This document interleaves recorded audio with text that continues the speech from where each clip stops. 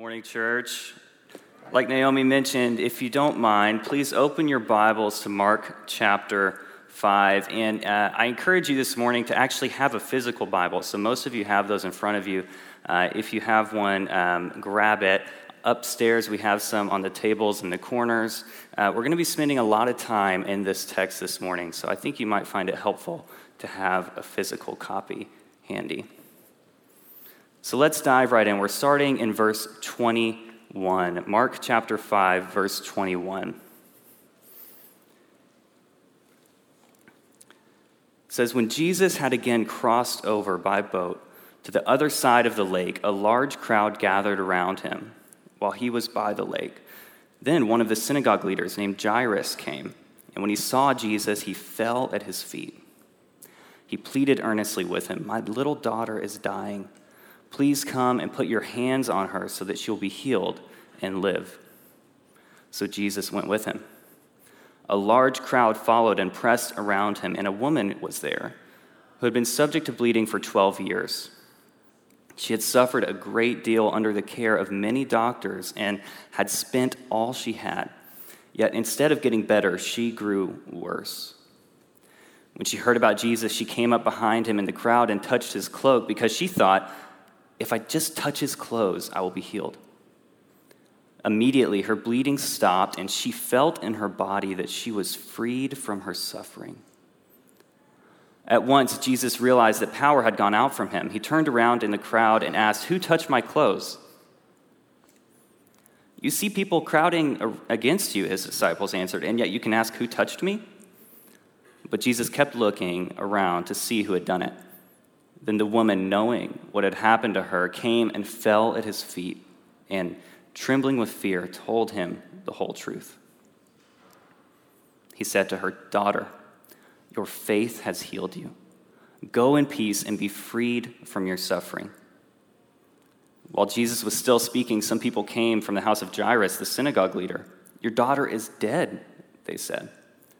'Why bother the teacher anymore?' Overhearing what they said, Jesus told him, 'Don't be afraid, just believe.'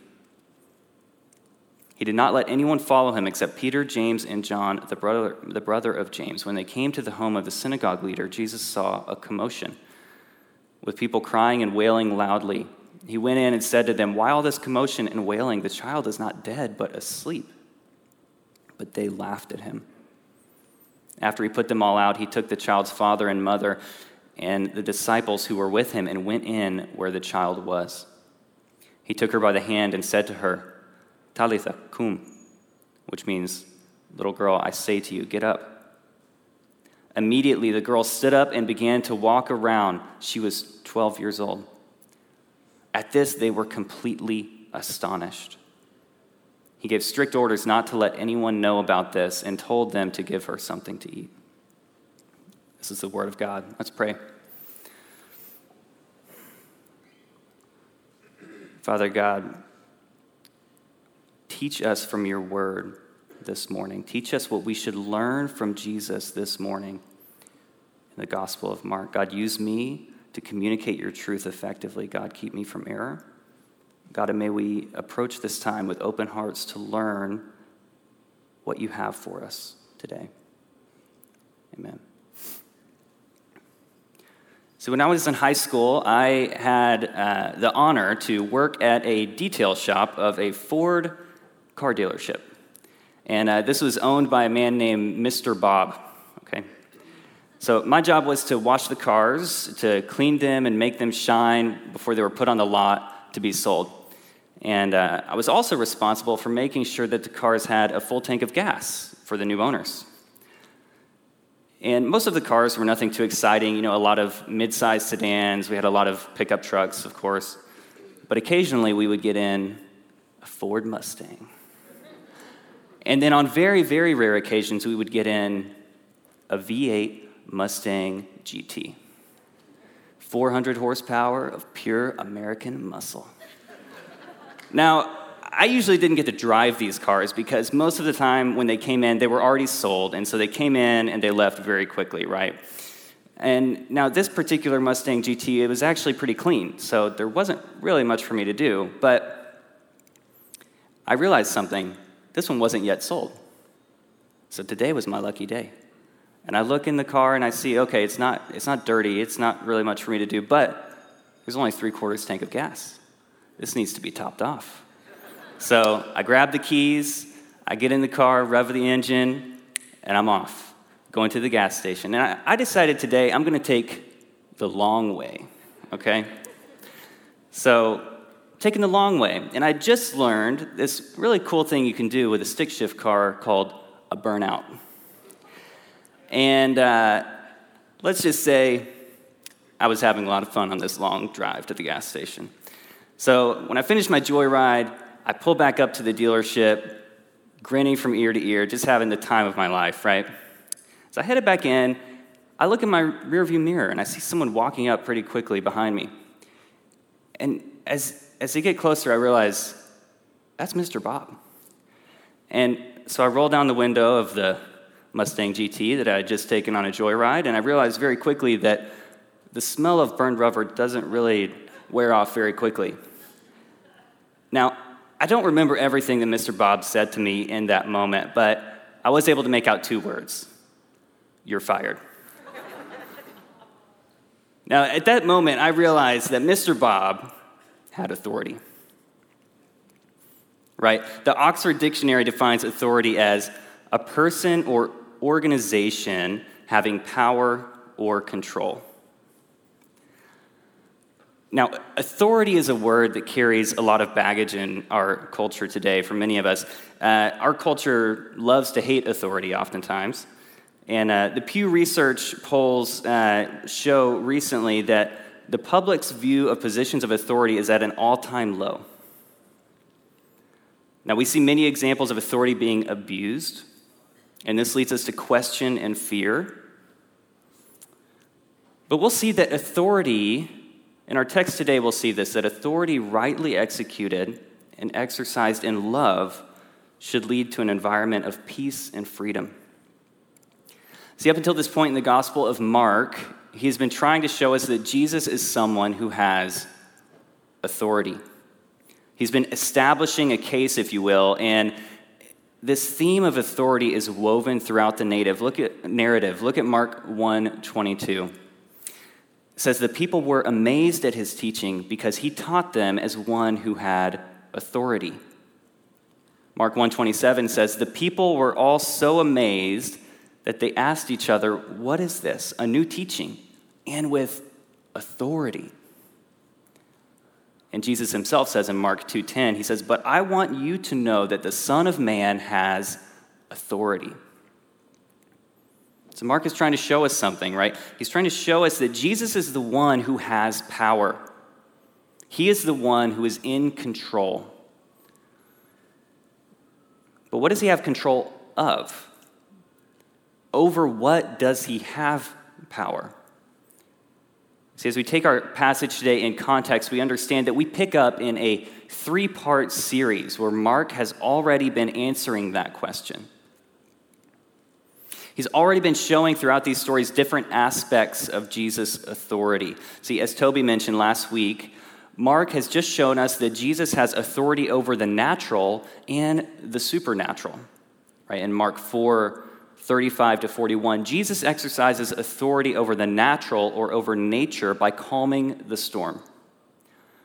He has authority over the physical realm around us, but outside our bodies, right? He's established that. And then in Mark 5:1-20, Jesus exercises authority over the supernatural by healing the demon-possessed man. He has authority over the spiritual realm that is unseen, but is very much at work in our lives.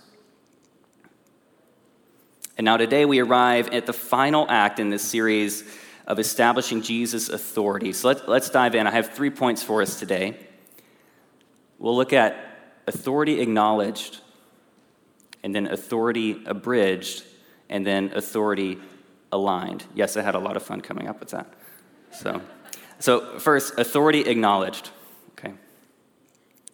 So as we know, Mark has already established that Jesus has authority over the natural realm. He has authority over the spiritual realm. And now as we get to Mark 5:21, he wants to firmly establish this declaration of ultimate authority of Jesus. Mark begins by bringing Jairus into the picture, a synagogue leader whose daughter is dying. So let's pick up in verse 22 here. It says, "Then one of the synagogue leaders named Jairus came, and when he saw Jesus, he fell at his feet. He pleaded earnestly with him, 'My little daughter is dying. Please come and put your hands on her so that she will be healed and live.' So Jesus went with him." See, notice this. She is dying. She's not yet dead, okay? When Jairus asked for Jesus to come help heal her, the text, it very matter-of-factly says, so Jesus went with him, right? Nothing too serious about this. No questioning Jairus, no asking for additional facts, gathering more information, no big teaching moment. Jesus just went with him. See, the assumption is that, of course, Jesus can heal her. No big deal. He's healed many people so far in Mark's gospel. This is nothing new. In fact, as he is on his way to heal the dying girl, he is approached by another ailing individual. Let's look at verse 25. It says, "And a woman was there who had been subject to bleeding for 12 years. She had suffered a great deal under the care of many doctors and had spent all she had. Yet instead of getting better, she grew worse. When she heard about Jesus, she came up behind him in the crowd and touched his cloak, because she thought, 'If I just touch his clothes, I will be healed.' And immediately her bleeding stopped, and she felt in her body that she was freed from her suffering." A woman who had been dealing with a bleeding disorder for 12 years, she is instantly healed when she touches Jesus' clothes.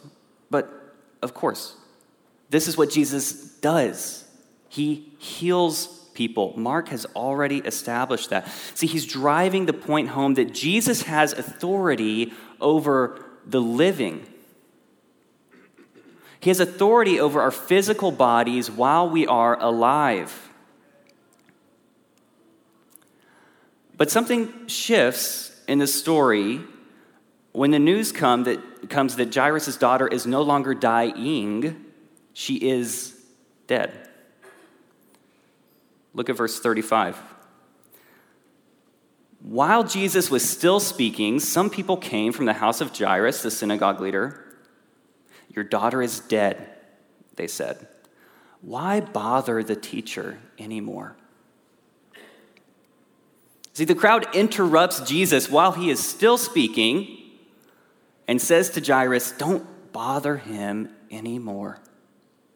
He can't help us now. Your daughter is dead." See, the assumption is that Jesus has power over those who are living, but his authority stops there. They believe that his authority that he has shown so far is limited to this life.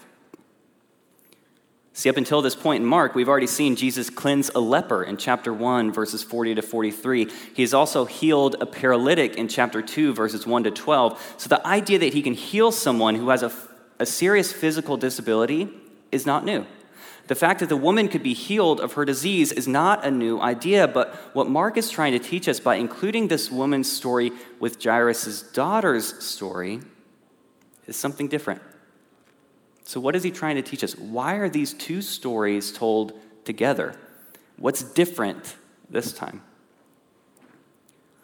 See, Mark links these two stories together to teach us an important lesson about the authority of Jesus.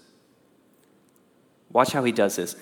He calls the woman daughter in verse 34, which links her story with the story of Jairus' daughter, right? He calls the woman daughter. In verse 25, we learn that the woman's bleeding had been ongoing for 12 years. And in verse 42, we see that Jairus' daughter is 12 years old. These two stories are meant to be taken together. They're connected in some way for a reason. Now, we're going to get to what that reason is, but first I want to take a moment to pay attention to another important theme that's been at play in the book of Mark so far. It's been woven through these stories, and this brings me to my next point: authority abridged. To abridge something is to cut something short, right? And intimately connected with the idea of Jesus' authority in this section of Mark is the idea of fear. After Jesus calmed a storm in chapter 4, Mark tells us they were terrified. And they asked each other, "Who is this? Even the wind and the waves obey him." After Jesus restores the demon-possessed man, earlier in chapter 5, we read, "When they came to Jesus, they saw the man who had been possessed by the legion of demons sitting there dressed and in his right mind, and they were afraid." After Jesus heals the woman, we read, "Then the woman, knowing what had happened to her, came and fell at his feet, and trembling with fear, told him the whole truth." See, each time it was after Jesus performed a miracle that they were afraid. There was already an acknowledgement of Jesus' authority and an immediate response of fear. Their fear was brought on by thinking, if he has the power to do this, what else might he do? See, if we acknowledge that Jesus has ultimate authority over nature, over supernatural, over our lives, it begs the question, what is he going to do with this authority? See, if we understand ourselves in light of someone with such authority, we will say, along with Isaiah, "Woe to me. I am ruined, for I am a man of unclean lips, and I live among a people of unclean lips, and my eyes have seen the King, the Lord Almighty." See, an appropriate response to ultimate authority is fear. Now, we do not often talk about hell, right? But the uncomfortable truth is that Jesus talked more about hell than he did heaven. He spoke in very vivid terms about hell. Jesus himself says this. He says, "Do not be afraid of those who kill the body but cannot kill the soul. Rather, be afraid of the one who can destroy both soul and body in hell." See, in Genesis chapter 3, we learn that the order of God originally created for human beings had been broken by sin. And now this sin would reign in each person who lived on earth from that time on, and this sin prevents us from being with God. Because of our sin, we cannot come into the presence of God. We read this in Romans chapter 3, "For all have sinned and fall short of the glory of God." We fall short. We are unable to stand in the presence of a God who holds ultimate authority.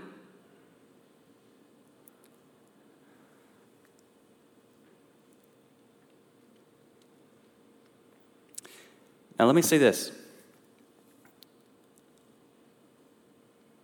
If you do not follow Jesus, you have a very real reason to have fear.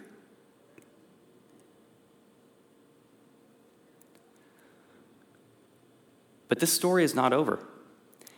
If this is where our understanding of Jesus' authority ends, we do have much to fear. But the story is not over. Mark does not allow us to abridge our understanding of Jesus' authority in this way. He does not allow us to stop short of a full understanding of his authority. The story is not over here. Let's go back to our question. How are these two stories in our text today connected? Let's pick back up in verse 35. While Jesus was still speaking, some people came to the house of Jairus, the synagogue leader. "Your daughter is dead," they said. "Why bother the teacher anymore?" Overhearing what they said, Jesus told him, "Don't be afraid, just believe." See, when the crowd told Jairus to leave Jesus alone, Jesus says something astonishing to Jairus. Don't be afraid. Just believe. This could also be translated, don't be afraid, just keep believing. Just keep believing. Stay tuned, Jesus says, right? He is about to show us something. See, when Jesus raises Jairus' daughter from the dead, this is Mark showing us that the authority of Jesus does not end when life ends. It is not constrained. It is not limited. His authority does not just cover our physical existence prior to death. His authority extends beyond the grave. He has authority not just over the living, but he has authority over the living and the dead. He has authority over death itself. Mark is linking these two stories to make it clear that we cannot say that Jesus has authority over our life, but he is powerless beyond the grave. And in the same way, we cannot say that Jesus has authority beyond the grave, but he's powerless in this life. See, he has ultimate authority over life and death. They are interconnected. When we are talking about Jesus, you cannot have one without the other. As Jesus himself later says in Matthew 28:18, he says, all authority in heaven and on earth has been given to me. Now, why is it so important that Jesus has authority not just over the living, but also the dead? Why is this point of ultimate authority so important for Mark to convey here?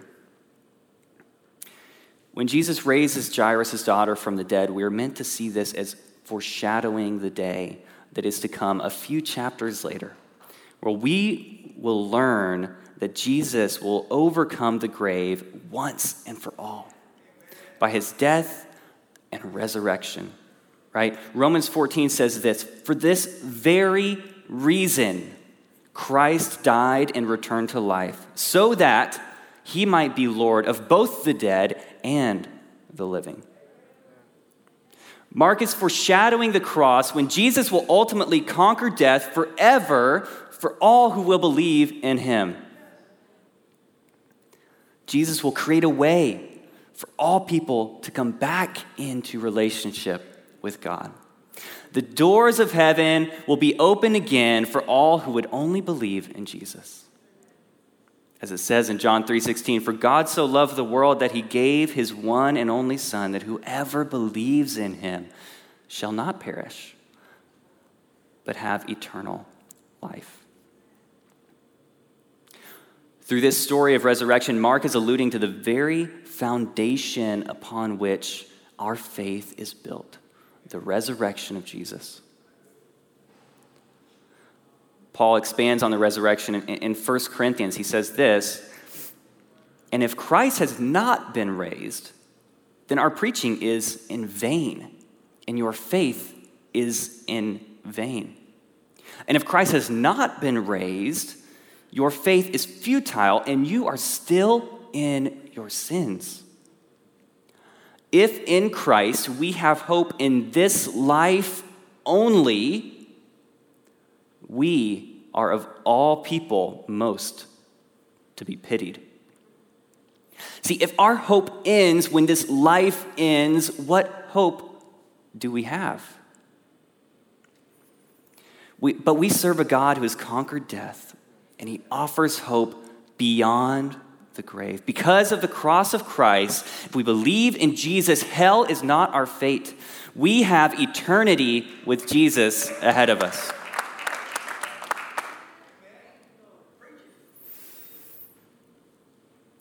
The Heidelberg Catechism was written in the 1500s, and it's a series of questions and answers that were developed to teach essential truths of the Christian faith.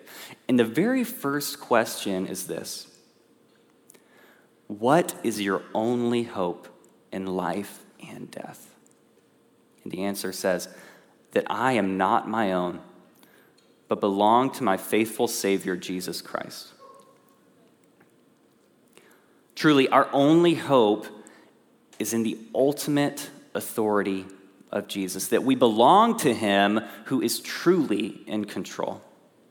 See, we cannot stop short of an understanding of Jesus' authority. We must understand it fully. We must follow the story through to understand, how does Jesus use his authority? See, Jesus does not abuse his authority. Rather, he lovingly uses his authority to lay down his life that we may have life. He uses his authority to show the world the greatest act of love ever seen. It says in John 15, greater love has no one than this, to lay down one's life for one's friends. Jesus ultimately uses his authority not to incite fear, but to display love. We learn in 1 John chapter 4 that God is love, and there is no fear in love, but perfect love drives out fear, because fear has to do with punishment. See, because of the cross, there is no longer punishment for those who believe in Christ. Jesus took the punishment, and there is no longer punishment for us. His act of perfect love is meant to drive out all fear. See, brothers and sisters, we need to understand that when Jesus told Jairus, don't be afraid, this is something that's actually possible. And this brings me to my final point, authority aligned. See, when we align ourselves with a proper understanding of Jesus' ultimate authority, Scripture teaches that we have no need to fear. We do not have an authoritarian ruler who seeks to punish, but rather we have an all-powerful God who desires to show you love. Let's look back at the woman. The woman in the story, she was afraid. But as she was trembling at the feet of Jesus, he looked at her lovingly and calls her daughter. Verse 34, he said to her, daughter, your faith has healed you. Go in peace and be freed from your suffering. He calls her daughter. This is a word that signifies family, care, love. These are feelings that this woman has likely not felt for over 12 years. See, she is expecting a harsh response from Jesus. She's trembling at his feet, but he uses his authority to show her love. See, authority properly aligned and in its rightful place in our understanding creates an atmosphere not of fear, but as we see here, creates an atmosphere of peace, of freedom. Go in peace, Jesus says. Be freed from your suffering. Remember when the crowd told Jairus that his daughter was dead, Jesus says, don't be afraid. I love how the Message translates this. It says, don't listen to them. Just trust me. The crowd was telling Jairus that Jesus didn't have authority here. This was out of his control, beyond his scope. This was above his pay grade, right?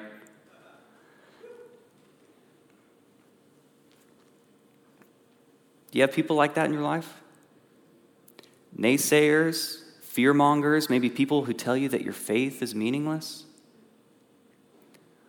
See, Jairus had these people in his ear, and Jesus lovingly speaks to him. He says, don't be afraid. Don't listen to them. Just believe. Just trust me.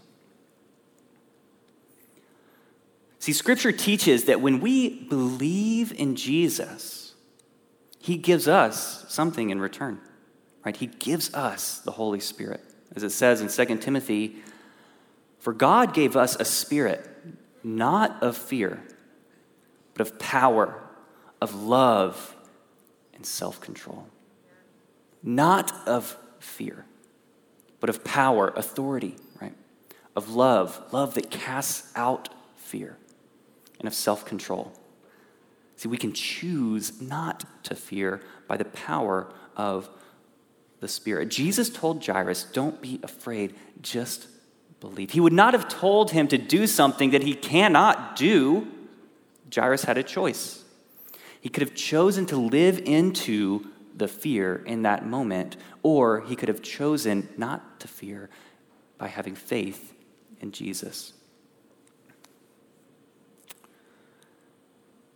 See, I agree with the Fresh Prince, Will Smith, when he says, danger is very real, but fear is a choice. One of my favorite quotes on fear is by Zig Ziglar. He says, fear is this, it's false evidence appearing real. See, fear often creeps in when we believe something false about who Jesus is. When we believe that there is a limit to his authority, when we believe that he is not all-powerful, when we believe that there is something in our life that is outside of his loving control, when we are out of alignment with him, when the truth is here, but we're over here. See, when we know the truth, when we are in alignment with Jesus and we rightfully understand his position as holding all authority in heaven and earth, when we understand that he uses this authority to show us perfect love, we have nothing to fear. Psychiatrist Gerald Jampolsky says this about fear. He says, fear and love can never be experienced at the same time. It is always our choice as to which of these emotions we want. See, Jairus' daughter was dying, and now she's dead. He had every right to be afraid, but Jesus redirects his focus. He very simply says, don't focus on them. Focus on me. The great preacher Charles Spurgeon said this. He said, anxiety or fear does not empty tomorrow of its sorrows. It only empties today of its strength. See, when we are out of alignment, when we drift towards fear, and when we are gripped with fear, it empties us of our strength. We need to stay aligned to keep the ultimate authority of Jesus in proper perspective. All right, so how do we do this? So a few practicals.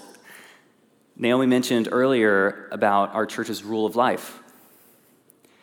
So this is something that we have established as a body to pursue unity and maturity as followers of Jesus, and we're keeping this shared rule of life. It's a set of spiritual practices that helps us stay aligned with Jesus.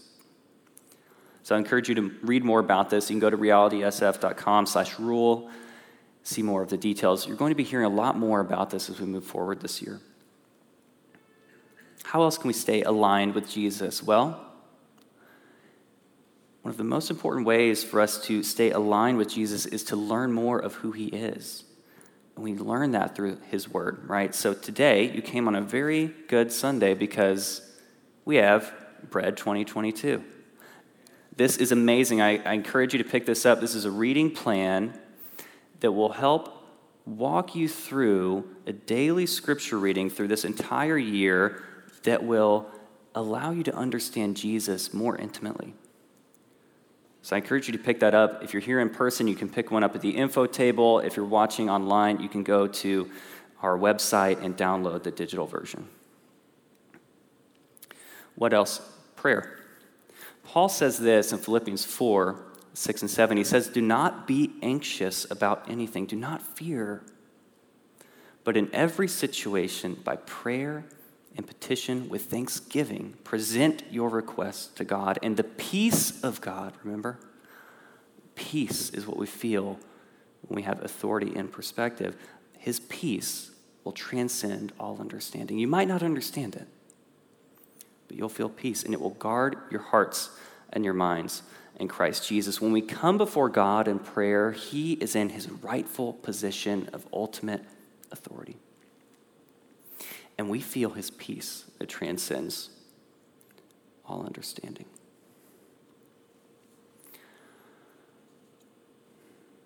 So let me offer this. If you feel out of alignment with Jesus, something just feels off. Maybe it's been for some time, maybe it's just recently happened, maybe you haven't quite put your finger on it. Maybe you've been seriously rattled by these last couple of years. See, getting back into alignment starts with acknowledging Jesus' authority. So shortly the band will come back up and we'll enter into a time of response. And I want to invite you, if you feel out of alignment, I want to invite you to follow the example of the woman in Jairus. Let's look back at verse 22. It says, Jairus came, and when he saw Jesus, he fell at his feet.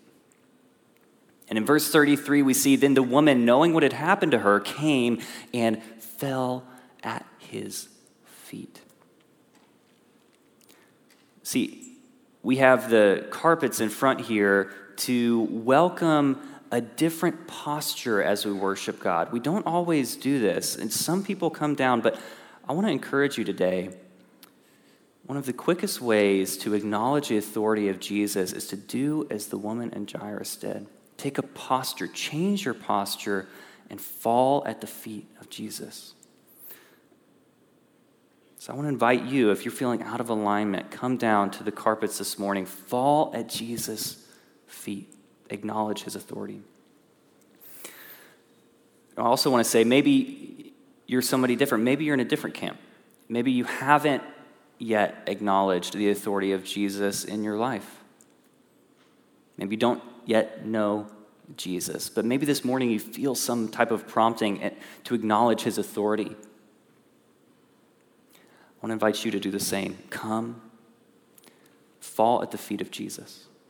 Submit yourself to the God of ultimate authority who welcomes you with open arms, who calls you daughter and son.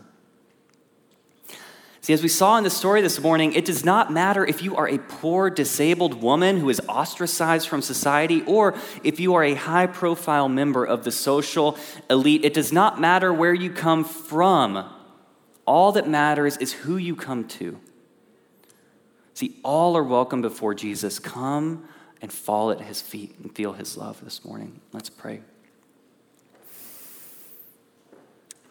Father, thank you for the ultimate authority of life and death, and knowing that that is in the hands of Jesus, our loving Lord. May we not lose sight of this truth. Encourage us with your love this morning. Amen.